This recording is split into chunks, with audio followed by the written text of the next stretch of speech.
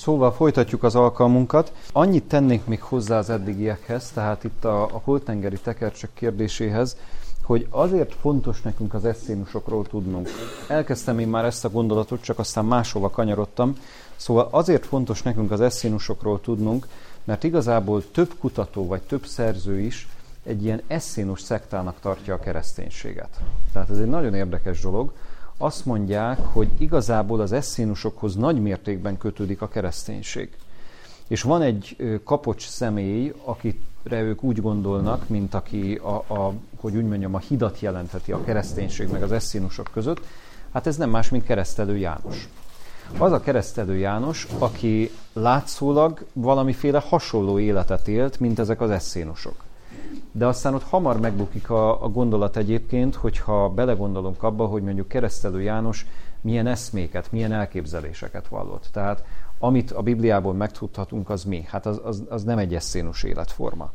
Az más kérdés, hogy ő is kivonult a társadalomból, de mondjuk nem alapított közösséget. Tehát nem hozott létre egyfajta szerzetes rendet, nem is csatlakozott senkihez sem, hanem egész egyszerűen ő a csendességben, a puszta magányában készült fel arra, hogy Jézus útkészítője legyen. Tehát még egyszer mondom, olyan távolról nézve, meg olyan látszólag azért van hogy mondjam, közös dolog, vagy kapcsolódási pont a Keresztelő János, illetve a kereszténység és az eszénusok között, de valójában, hogyha korrektebben, alaposabban megnézzük ezt, akkor azt állapíthatjuk meg, hogy valójában nincs. Azért érdekes ez, mert ez a bizonyos Amuszin, akiről említést tettem, az 1960-as években ugye magyar nyelven is kiadták az ő könyvét, hogy a holtengeri tekercsek és a qumráni közösség, ez volt ugye a könyvének a címe, ő is ezt a gondolatot veszi elő. Tehát, hogy igazából itt valamiféle rokonság található, de voltaképp, ha alaposabban megnézzük, tehát ennek nincs alapja. De tudjunk erről, jó? Tehát, hogy ezt többen képviselik.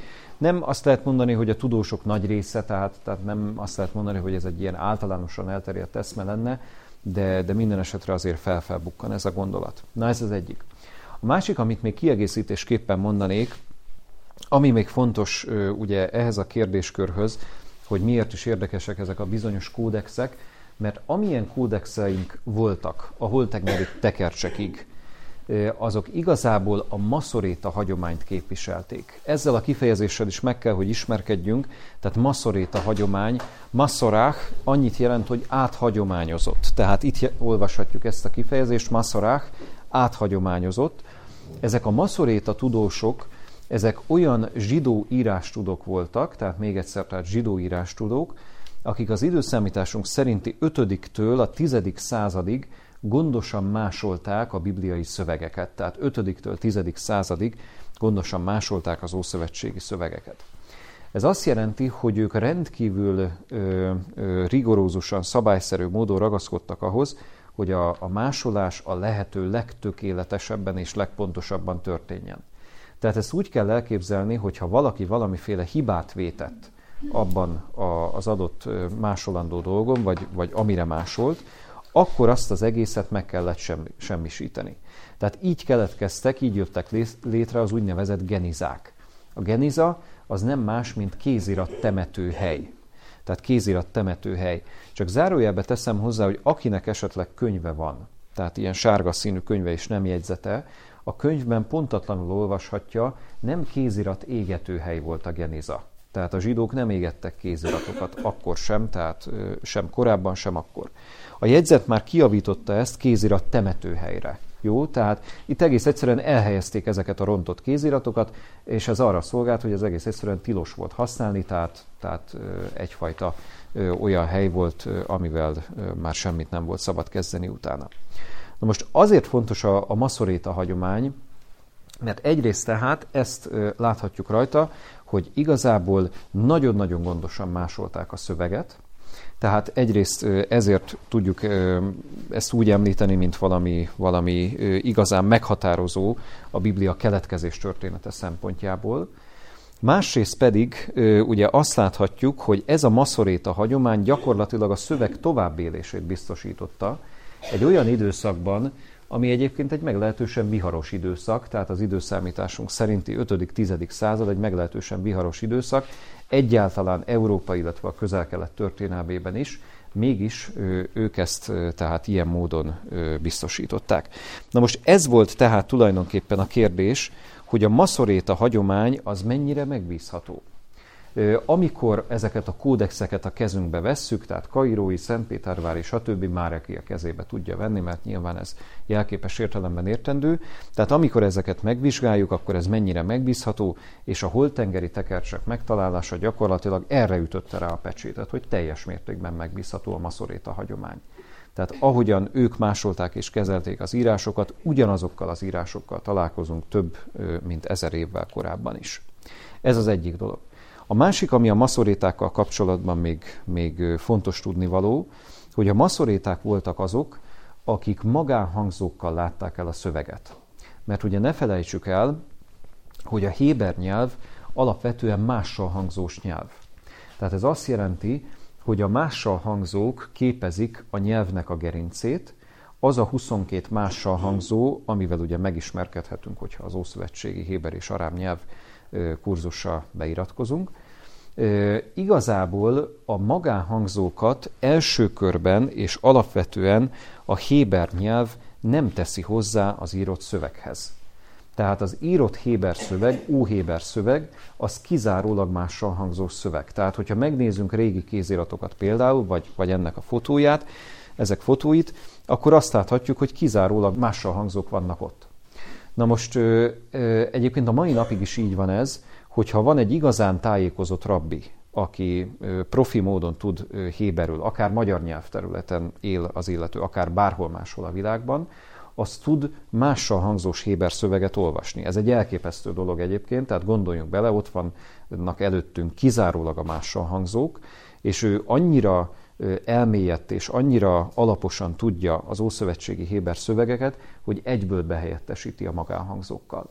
Tehát ez valami egészen különleges dolog. Na most azért beszélek a mással hangzókról és a magánhangzókról, mert a maszoréták ezt a szolgálatot tették meg, hogy ők magánhangzókkal látták el az egyébként mással hangzós eredeti szöveget. Ezt nevezzük punktációnak, tehát punktált szöveget hoztak létre, magánhangzókkal ellátott szöveget hoztak létre. Jó, tehát ez egy alapvető fontosságú dolog, mindenféleképpen tudjunk erről, hogy a maszoréták tehát óriási segítséget nyújtottak ahhoz, hogy a Bibliát egyáltalán az eredeti héber szöveget, tehát az ószövetségi héber szöveget értelmezni lehessen. Mert nem mindenki annyira tájékozott héber nyelvből, mint ezek a bizonyos rabbik, akik tudják a magánhangzókat oda tenni a mással hangzókhoz, hanem egész egyszerűen erre szükség volt, hogy ez megtörténjen. Na ezért is fontos tehát ilyen értelemben a holttengeri tekercsek felfedezése, illetve tehát maga a maszoréta hagyomány. Jó, ennyit az Ószövetségről, mert ugye alapvetően az Ószövetségről beszéltünk eddig, az Ószövetség kéziratairól, de nézzük az Újszövetség kéziratait, hogy ott mit állapíthatunk meg, és továbbra is az a fő kérdésünk, hogy mennyire megbízható az, amit a kezünkben tarthatunk, és adott esetben lehet-e hitelt adni annak, hogy bár az autografák elvesztek, továbbra is ezt a tételmondatot ki kell, hogy mondjuk, az autografák, az eredeti kéziratok elvesztek, de mégis amit mi a kezünkben tarthatunk, az valóban az, amit Pál apostol, amit Lukács evangélista, és így tovább leírtak. Na most az újszövetségi kéziratok esetében mindenféleképpen meg kell, hogy emlékezzünk Konstantin Tischendorf munkásságáról.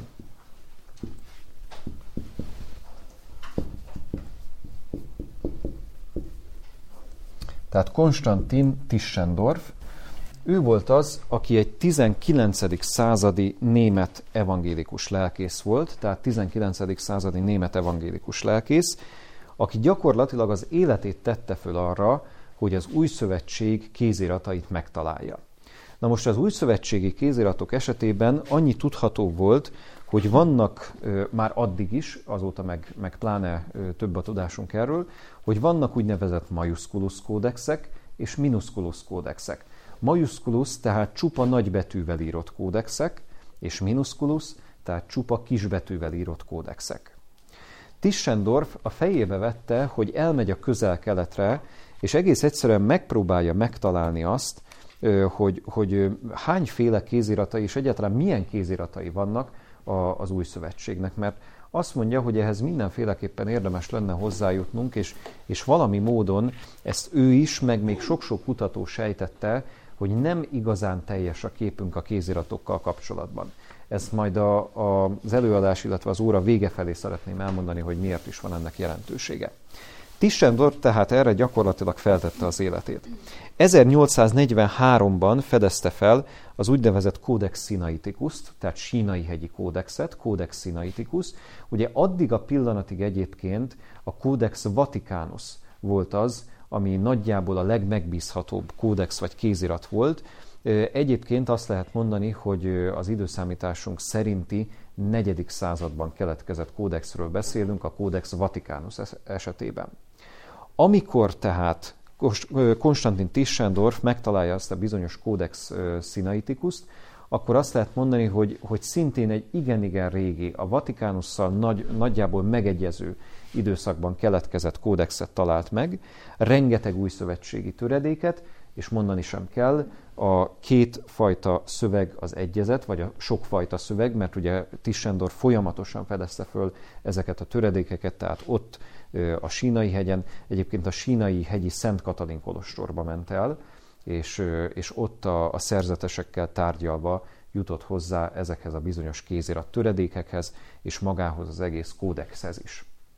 Csak érdekességképpen mondom különben, hogy elképesztően fordulatos ennek az egész kérdésnek a története. Erről még nem beszéltem, de azért ez is megér egy kis kitérőt, mert akár a holtengeri tekercseket nézzük, és Alexander Schickerről beszámol, részletesen leírja azt, hogy micsoda manővereket kellett ahhoz végrehajtani, hogy egyáltalán a tudósok hozzáférjenek ezekhez az iratokhoz, tehát a holtengeri tekercsekhez. Mert ez nem olyan egyszerű dolog nyilván, hogy egy arab pásztorfiú talál valamit, és aztán beballag az ottani múzeumba, és leadja, hogy kérem szépen, akkor itt van, és akkor tessenek ezen tudományos kutatásokat végezni. Nem, hát ugye az arab pásztorfiúk se buták, és tudja jól, vagy valamennyire sejtheti, hogy mi van a kezében, és hogy adott esetben ezért pénzt lehet kapni. Na most éppen ezért óriási manővereket, diplomáciai és egyéb manővereket kellett ahhoz végrehajtani, hogy a holtengeri tekercsek meglegyenek. Tischendorf, ugye 1940-es, 50-es évekről beszélünk. Tischendorf körülbelül 100 évvel ezelőtt ugyanezt vagy azelőtt, tehát az 1840-es, 50-es években ugyanezt az utat kellett, hogy végigjárja, mert az a bizonyos Szent Katalin kolostor, az ott lévő szerzetesek sem adták oda neki az első pillanatban, hogy akkor tessék és vidd el, és akkor kutasd, és akkor állítsátok össze, stb., hanem ők is pontosan tudták, hogy hát ezért nagyon-nagyon súlyos árat kérhetnek. Tischendorf meg volt annyira elkötelezett, hogy ezt az árat meg is adja nekik. Úgyhogy erről is röviden ír a jegyzetünk, hogy ez hogyan valósult meg. Szóval erre mondta azt egyszer Reisinger János, de akár más is lehetne itt idézni, hogy a régészet és a kriminalisztika sokszor el nem választható egymástól. Tehát a régészet és kriminalisztika sokszor el nem választható egymástól, mert tényleg egészen különleges sorsa lehet ezeknek a kéziratoknak, hogy jutnak el aztán végső soron egy múzeumba, ahol mondjuk a tudományos kutatók hozzáférhetnek. Na, ezt csak még egyszer mondom, így érdekességképpen mondtam. Szóval vissza Tischendorfhoz. Azért érdekes Tischendorf munkássága, mert tehát még egyszer ezt a bizonyos Sínai-hegyi kódexet, a Codex Sinaiticust fölfedezte, aztán fölfedezett egy olyat, ami egy kicsit pontatlanul szerepel a jegyzetünkben, ez a Codex Ephraemi Syrii Rescriptus, rögtön fölírom, hogy ez pontosan micsoda is.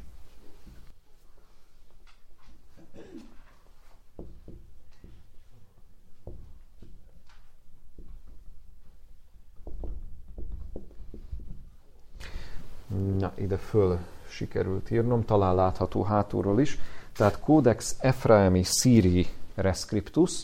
Ugye a Codex Rescriptus kifejezést már értjük, tehát ez azt jelenti, hogy a szíriai Efrém vagy Efraem újraírt kódexe. A jegyzetben sajnos, és a könyvben is teljesen összekeveredtek ennek az Efraemnek a betűi, de ezt jegyezzük meg, tehát a szíriai Efraem újraírt kódexe. Jó? Tehát ezt is felfedezi ez a bizonyos Konstantin Tischendorf, és így tovább még sok mindent lehetne itt említeni, mert ilyen vonatkozásban tehát egyértelművé válik, hogy az Újszövetség szövege is gyakorlatilag megbízható. Na most a legrégibb kézirattöredék, az egyébként a második századból való. Ez a második századból egy János evangéliuma töredék. Ez azért érdekes, mert amikor ezt a bizonyos második századból való, nagyjából 110-120 környékéről való János evangéliuma töredéket megtalálták, itt például az az elmélet vált egyszerűen csak teljesen megbízhatatlanná, amelyik azt mondta, hogy János evangéliumát csak valamikor a második században írták. Ez azért érdekes, ez is a történetkritikából fakad, a történetkritikai hozzáállásból, vagy történetkritikai, vagy bibliakritikai teológiából, mert a bibliakritika azt mondta, hogy igazából mi el tudjuk dönteni a 18. századból, meg a 19. századból, hogy ezek nagyjából mikor keletkeztek. De akkor biztos nem, amikor tehát ezek állítják magukról. Pedig János evangéliuma is állítja magáról, hogy bizony abban az időszakban keletkezett, vagy legalábbis az első században. Na most ezt a történetkritika nem fogadta el, de aztán megtalálták ezt a régészeti leletet, teljesen egyértelművé vált, hogy ez bizony akkor már létezett. Tehát ilyen vonatkozásban is érdekes és fontos ez. Na most, ami még fontos így a kéziratokkal kapcsolatban, ezeket az eredeti szövegeket, ezeket ki is kellett adni. És ilyen értelemben egy picit visszanyúlunk még az Ószövetséghez, meg az Újszövetséghez is még vissza fogunk kanyarodni. Az ószövetségi kéziratok eredeti szövegének kiadásai azért lényegesek, mert Rudolf Kittel nevét mindenféleképpen meg kell, hogy említsük. Rudolf Kittel volt az, aki a 20. században ezeket tehát gondozta és kiadta.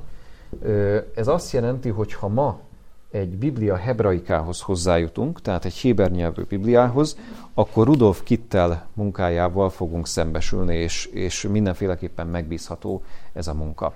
Egyébként a kéziratok kiadásai, ezek nagy mértékben kötődnek a könyvnyomtatás feltalálásához.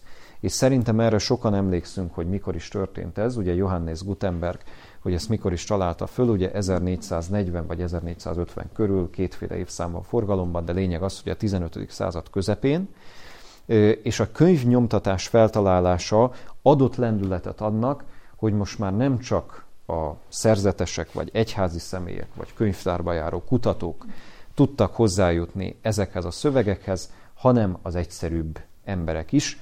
Tegyük hozzá, hogy nagyon-nagyon drágák voltak a könyvek mind a 15., mind a 16. században, de szép lassan egyre többen hozzájutottak ezekhez. Tehát ezért fontos ez. 1488-ban történt az első kiadása az ószövetségi héber szövegeknek, tehát ilyen értelemben, tehát mai könyvformában, és aztán még egyszer, tehát Rudolf Kittel neve azért fontos, mert a 20. században ő végezte a legnagyobb munkát azért, hogy egy ilyen teljes kritikai apparátussal ellátott ószövetségi kiadás jöjjön létre. Na ez tehát az Ószövetség, tehát még egyszer mondom, csak visszakanyarodás volt. Az Újszövetség esetében pedig azt mondhatjuk, hogy egy olyan humanista tudósról kell, hogy megemlékezzünk, aki mindenféleképpen érdekes személyiség, az egyház történetben érdekes és fontos személyiség, ez rotterdami Erasmus. Erasmus volt az, aki az ő felfedezései és munkálkodása hatására az 1516-os évben adta ki a görög nyelvű Újszövetséget, tehát itt most a 16. században visszakanyarodtunk, megint csak ugye a könyvnyomtatás után nem sokkal vagyunk, 1516-ban adta ki az Újszövetséget, és igazából nagyon apró módosításokkal ez az Erasmus által kiadott Újszövetség lett sok-sok fordításnak az alapja. Tehát még egyszer görög nyelvű Újszövetségről beszélünk, eredeti nyelvű Újszövetségről beszélünk. Ebből alakult ki az úgynevezett textus receptus, vagy mintaszöveg, talán ezt a kifejezést is mindenképpen jegyezzük meg, tehát textus receptus. Ebből alakult ez ki, ez az 1630-as években volt, tehát ez 1630-as években jött létre, de, és így kanyarodunk vissza az egész Konstantin Tischendorf féle kérdéshez, Tischendorf kutatásai alapján néhány helyen ezt a bizonyos szöveget, ezt bizony módosítani kellett. Mert ne ijedjen meg senki, de azt az alapvető kérdést is föl kell, hogy tegyük, amit egyszer nekem szegeztek, még sok-sok évvel ezelőtt, amikor még egyetemista voltam, és hát szinte bámulattal álltam a Biblia gazdagsága előtt, hogy mi minden van ebben a könyvben, és mi minden érték, és így tovább. De hát találkoztam egy teológussal, egy katolikus teológussal, akivel elkezdtünk beszélgetni egymással, és hát szó követett, hogy akkor hogyan is van most itt a kereszténység, Biblia hitelessége, Biblia megbízhatósága, és így tovább. És eljutottunk addig a pontig, hogy mondtam neki, hogy hát amikor valami vitás kérdés merül föl, akkor vissza kell nyúlni az eredeti szöveghez, és alapvetően az eredeti szöveget megnézni, hogy ott mi szerepel. És ezt a kérdést tette föl nekem, mint egy visszavágva idézőjelbe téve, hogy oké, rendben van, de melyik eredeti szöveghez? Mert hogy többféle van forgalomban. És az a helyzet, hogy ennek az illetőnek igaza volt. De itt ne álljunk meg. Tehát ezért mondom, hogy nem kell megijedni ettől a gondolattól, ne álljunk meg, mert való igaz, hogyha az Újszövetséget nézzük, akkor vannak szövegvariánsok. Tehát adott esetben ez a textus receptus féle szöveg más, mint amit Tischendorf kutatásai alapján azt mondhatjuk, hogy igen, Tischendorf meg ezt tekinti mértékadó szövegnek. Mert most jön a lényeg. Mekkora a különbség, mekkora az eltérés a kettő között, azt lehet mondani, hogy gyakorlatilag ezrelékekben mérhető. Tehát elsöprő többségében ugyanaz a két szöveg, sőt, igazából a kutatás most már nem is kétfajta szövegtípussal, hanem négyfajta szövegtípussal számol. De még egyszer mondom, ez ne rendítse meg a bizalmunkat, vagy a hitünket a Biblia hitelességében, vagy az Újszövetség hitelességében. Az Ószövetségnél egyébként nincs ilyen probléma, ilyen vonatkozásban, de az Újszövetség esetében ezek a szövegek, tehát a szövegvariánsok gyakorlatilag ugyanazok, de kétségtelen, hogy vannak eltérések. És erre nézve szeretnék néhány példát bemutatni, hogy egyes igehelyeknél hogyan is néznek ki ezek a bizonyos eltérések. Úgyhogy ezért fontos Tischendorfnak a munkássága, mert gyakorlatilag Tischendorf kutatásai alapján különítettek el 4 szövegtípust, és azt mindenféleképpen rögzítsük, 4 szövegtípust az újszövetségi szövegek esetében. Ez a 4 szövegtípus a következőképpen néz ki, tehát így nevezik őket. Bizánci szövegtípus, alexandriai szövegtípus, cézáreai szövegtípus, tehát még egyszer bizánci, alexandriai, cézáreai és nyugati szövegtípus. Tehát bizánc, alexandriai, cézáreai és nyugati szövegtípus. Na most a kutatók gyakorlatilag meggyőződésre jutottak olyan vonatkozásban, hogy a bizánci szövegtípus a legfiatalabb, a legkönnyebb hozzáférni ehhez, és ez a textus receptusnak az alapja. Ez nagyon fontos lesz, majd mindjárt mondom, hogy miért. Mert a textus receptus, ugye ez Erasmus szövegére támaszkodik. Tehát rotterdami Erasmus a 16. században, ugye híres humanista tudós volt ez az Erasmus, a 16. században gyakorlatilag azt mondhatjuk, hogy ehhez jutott hozzá. És ezt vitték tovább aztán a következő korok, és ez lett az úgynevezett mintaszöveg. De Tischendorf kutatásai alapján egyértelművé vált, hogy a bizáncihoz képest az alexandriai szövegtípus megbízhatóbb, és még régebb is ennél a bizonyos bizáncinál. Tehát azt lehet mondani, hogy az alexandriai szövegtípus lett igazán a mértékadó és az egyértelmű. De még egyszer mondom, ne felejtsük el, ezreléknyi különbségről beszélünk, és mindjárt mutatok példákat az Újszövetségből, hogy pontosan melyekről is. Még az újszövetségi szöveg kiadásai esetében azt említsük meg, hogy ha ma a kezünkbe veszünk egy görög nyelvű szentírás, vagy görög nyelvű újszövetséget, akkor a Nestle féle kiadással fogunk találkozni, az ő nevét is fölírjuk, de azt hiszem, hogy ezt mindenki tudja, mert a csokoládé márkát ismerjük, tehát a svájci csoki márkát, ezt a bizonyos Nestlé csokit, hát ők ugyanígy hívják, vagy őt ugyanígy hívják, apa és fia, Eberhard Nestle és Erwin Nestle volt az, aki a 19.-20. század fordulóján egy nagyon gondos újszövetséget összeállított, és ez alapján azt lehet mondani, hogy igen, ez a mértékadó újszövetség a mai napig is. Csak érdekesség a Nestle-féle kiadáshoz. Ha valaki ezt a kezébe tudja venni, mindenféleképpen ajánlom. Apropó, ha már itt vagyunk a könyvtárban, igen, itt egy Nestle-féle újszövetség kiadás. Azért érdekes ez a kiadás, és azért rendkívül értékes, mert az ószövetségi idézeteket azt vastag betűvel szedi. Tehát ami szimpla betűvel van szedve, az egyértelműen ugye csak az Újszövetségben található meg, de rengeteg utalás van az Újszövetségben az Ószövetségre, és ennek segítségével ugye az ember könnyen utána mehet ennek, hogy tényleg mi az, ami idézet.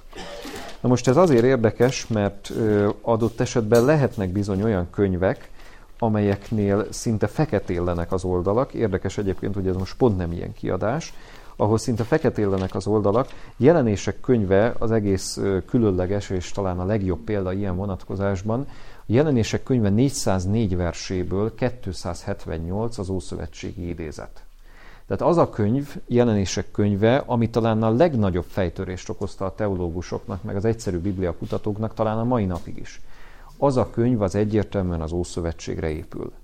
Tehát magyarán nem lehet megérteni egy Jelenések könyvét az Ószövetség ismerete nélkül, mert egész egyszerűen nem fog menni. De hogyha valaki ezt föl akarja fedezni magának, annak Vankó Zsuzsa kitűnő sorozatát ajánlom figyelmébe, ez az apokalipszis kötetek. Tehát 4 kötetben írta meg Jelenések könyve írásmagyarázatát. Úgyhogy ilyen módon tehát ez is könnyebben felfedezhető. Na de, visszakanyarodva. Tehát ugye azt mondtuk, hogy szövegtípusok, bizánci és alexandriai szövegtípus. Nézzünk meg néhány olyan példát a Szentírásból, akinél van Biblia, az nyugodtan vegye most elő. Nézzünk meg néhány olyan példát, ahol ez egyértelművé válik, hogy valóban van szövegromlás, tehát ilyen értelemben a bizánci szöveg egy kicsit pontatlanabb, mint a másik.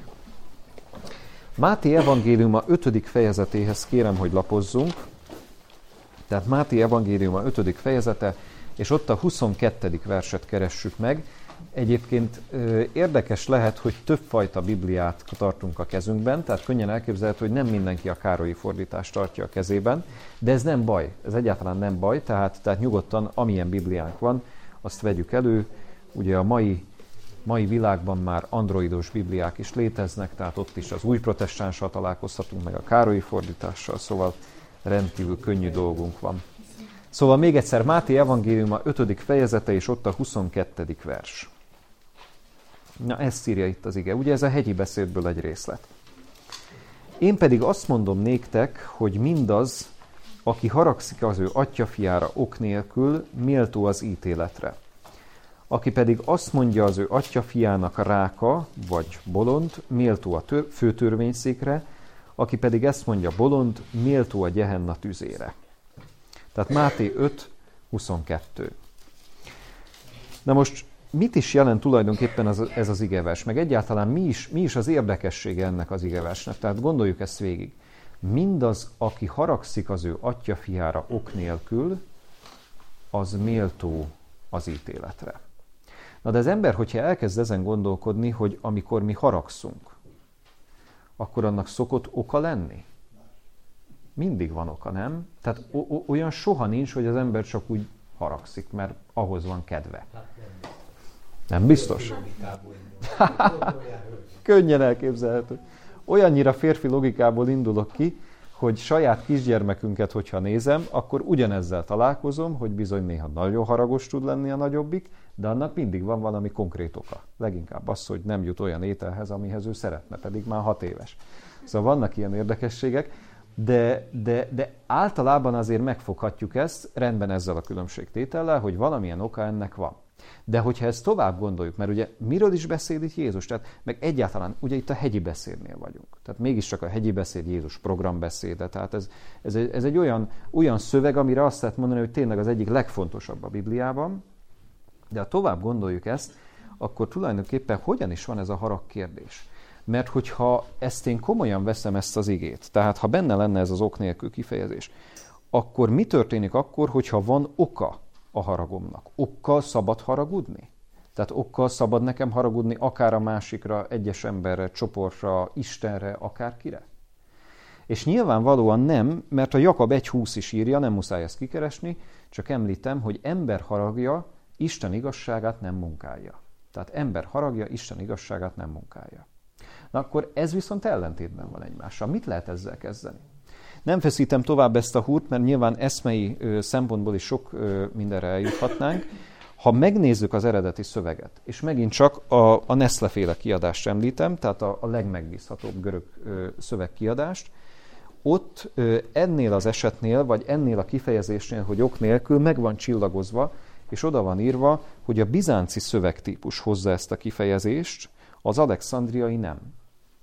Magyarán nyugodtan ki lehet húzni az ok nélkül kifejezést a Bibliából. Tehát én ezt tettem egyébként. Tehát a károlyi fordításból, ha valakinek károlyi fordítású szentírása van, nyugodtan ki lehet húzni, mert egész egyszerűen az eredeti szövegben nincs benne.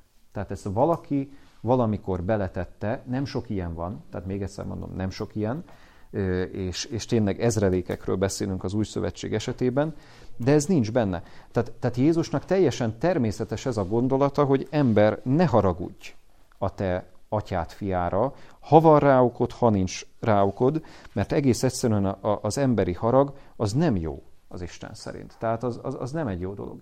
Isteni harag van, tehát szent harag létezik. Itt csak zárójelbe tenném hozzá, hogy az is van. Na de hát szent haraggal az Isten tud haragudni. Tehát nagyon ritka, hogy ember szent haraggal tudjon haragudni, és abba semmi olyan tisztátalanság, semmi olyan indulat ne legyen, ami tényleg Isten előtt nem áll meg. Tehát a Biblia tud erről.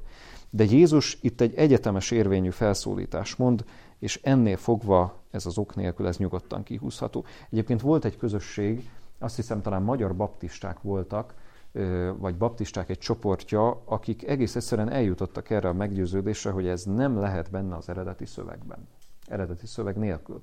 Tehát ők nem ismerték a görög eredetit, és aztán utána jöttek rá csak arra, tényleg nem tudom pontosan, hogy kik lehettek ezek, Reisinger Jánostól hallottam ezt a történetet, utána jöttek rá arra, amikor megnézték a görög eredetit, hogy hát valóban az ok nélkül nincs benne ebben a bizonyos bizánci szövegtípusban.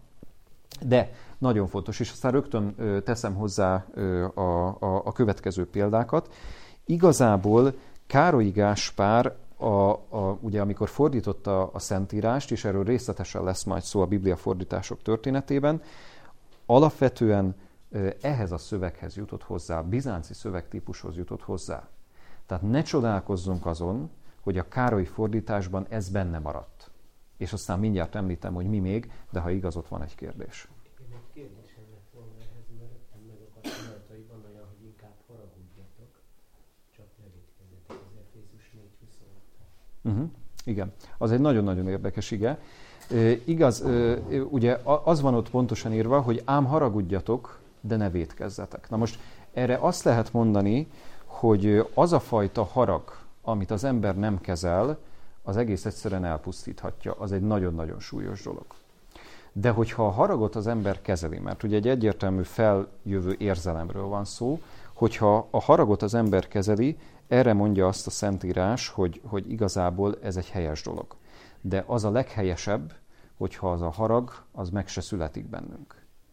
Tehát vannak ennek különböző fokozatai, egyáltalán nem könnyű kérdés ez egyébként.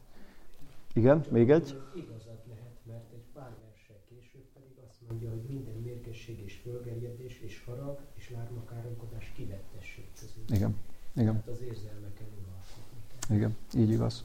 Na, még két jelentkező van. Igen, aztán majd a hölgy is. Érdekes, hogy például a Máté evangéliumában, ahogy írja le keresztelő János, hogy például sáskán és mézekkel.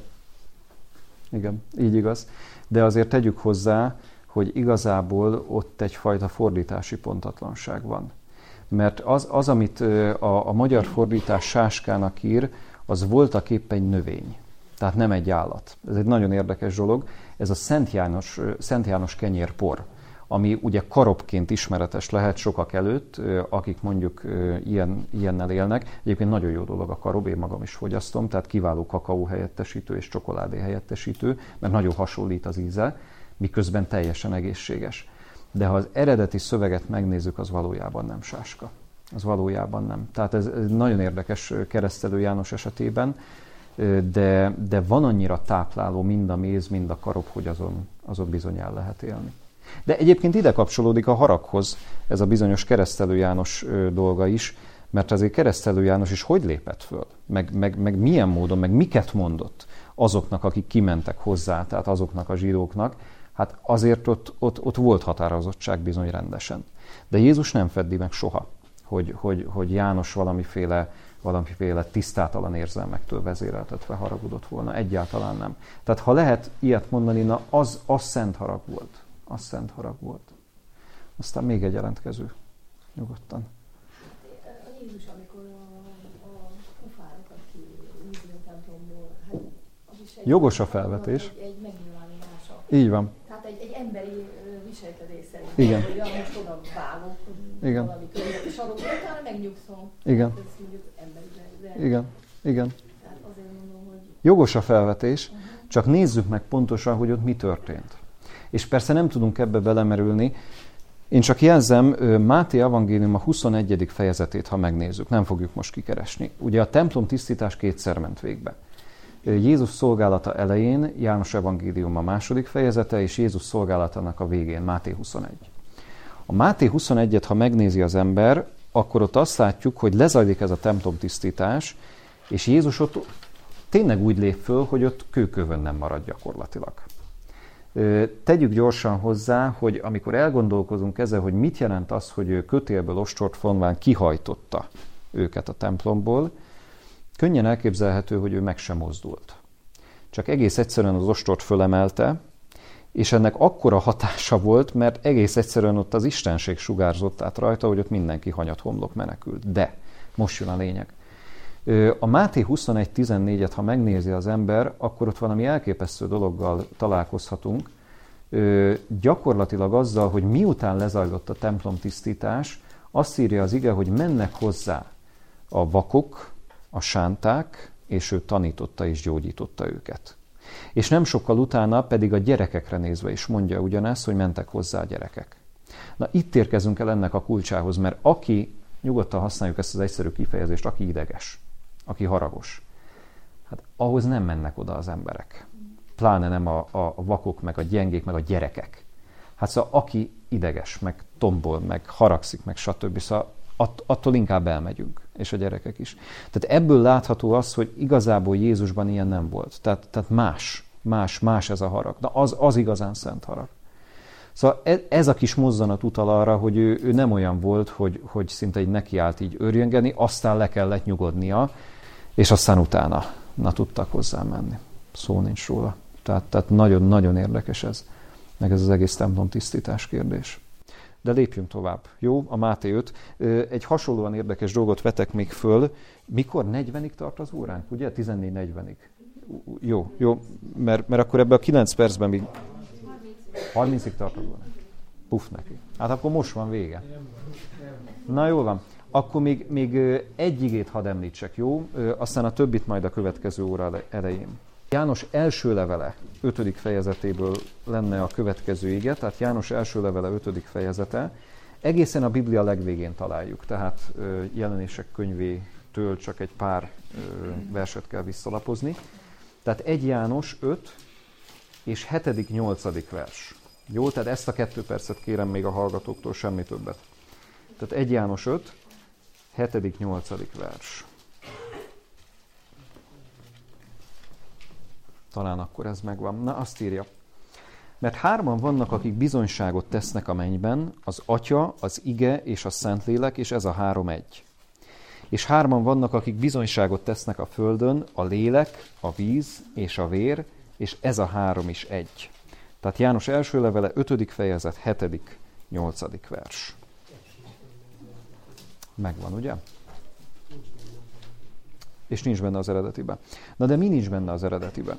A 7. versben, hogyha megnézzük, akkor azt írja, hogy mert 3 vannak, akik bizonyságot tesznek, és ott lehet húzni egy vonalat, az innentől kezdve, az ettől kezdve lévő szakasz nincs benne az igében, a 8. vers közepéig.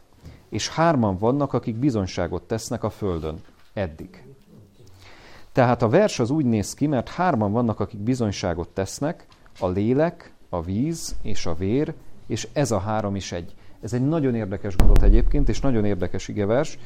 El lehetne akár mélyedni ebben, de ezt nem tesszük. Lényeg az, hogy úgy tűnik, hogy a Szent Háromság alátámasztására tette bele ezt valaki az évszázadok folyamán, és került bele a bizánci szövegtípusba. De az alexandriai szövegtípusban nincs benne. De megint csak azt mondom, aggodalomra semmi ok. Tehát, hogyha valaki azt gondolná, hogy most akkor a Szent Háromság tanítása az meginog a Biblia fényében, nem inog meg. Tehát a Szent Háromság tanítását nyugodtan be lehet bizonyítani, mert bibliai tanításról van szó, más igék alapján. Tehát ez egy hatalmas kérdéskör. Egyébként Reisinger Jánosnak külön előadás sorozata van erről, még valamikor a 2000-es évek elején tartotta az ELTE jogi karán, tehát bérelt helyen, 20 éven keresztül ment ez az előadás sorozat.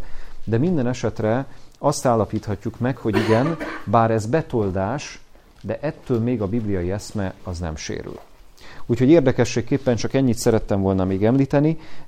Én azt tettem, amit az előző helynél is, egész egyszerűen kihúztam a szövegből ezt a szakaszt, ami nincs benne az eredetiben. De van még néhány ilyen, de ezt majd csak novemberben fogom elmondani.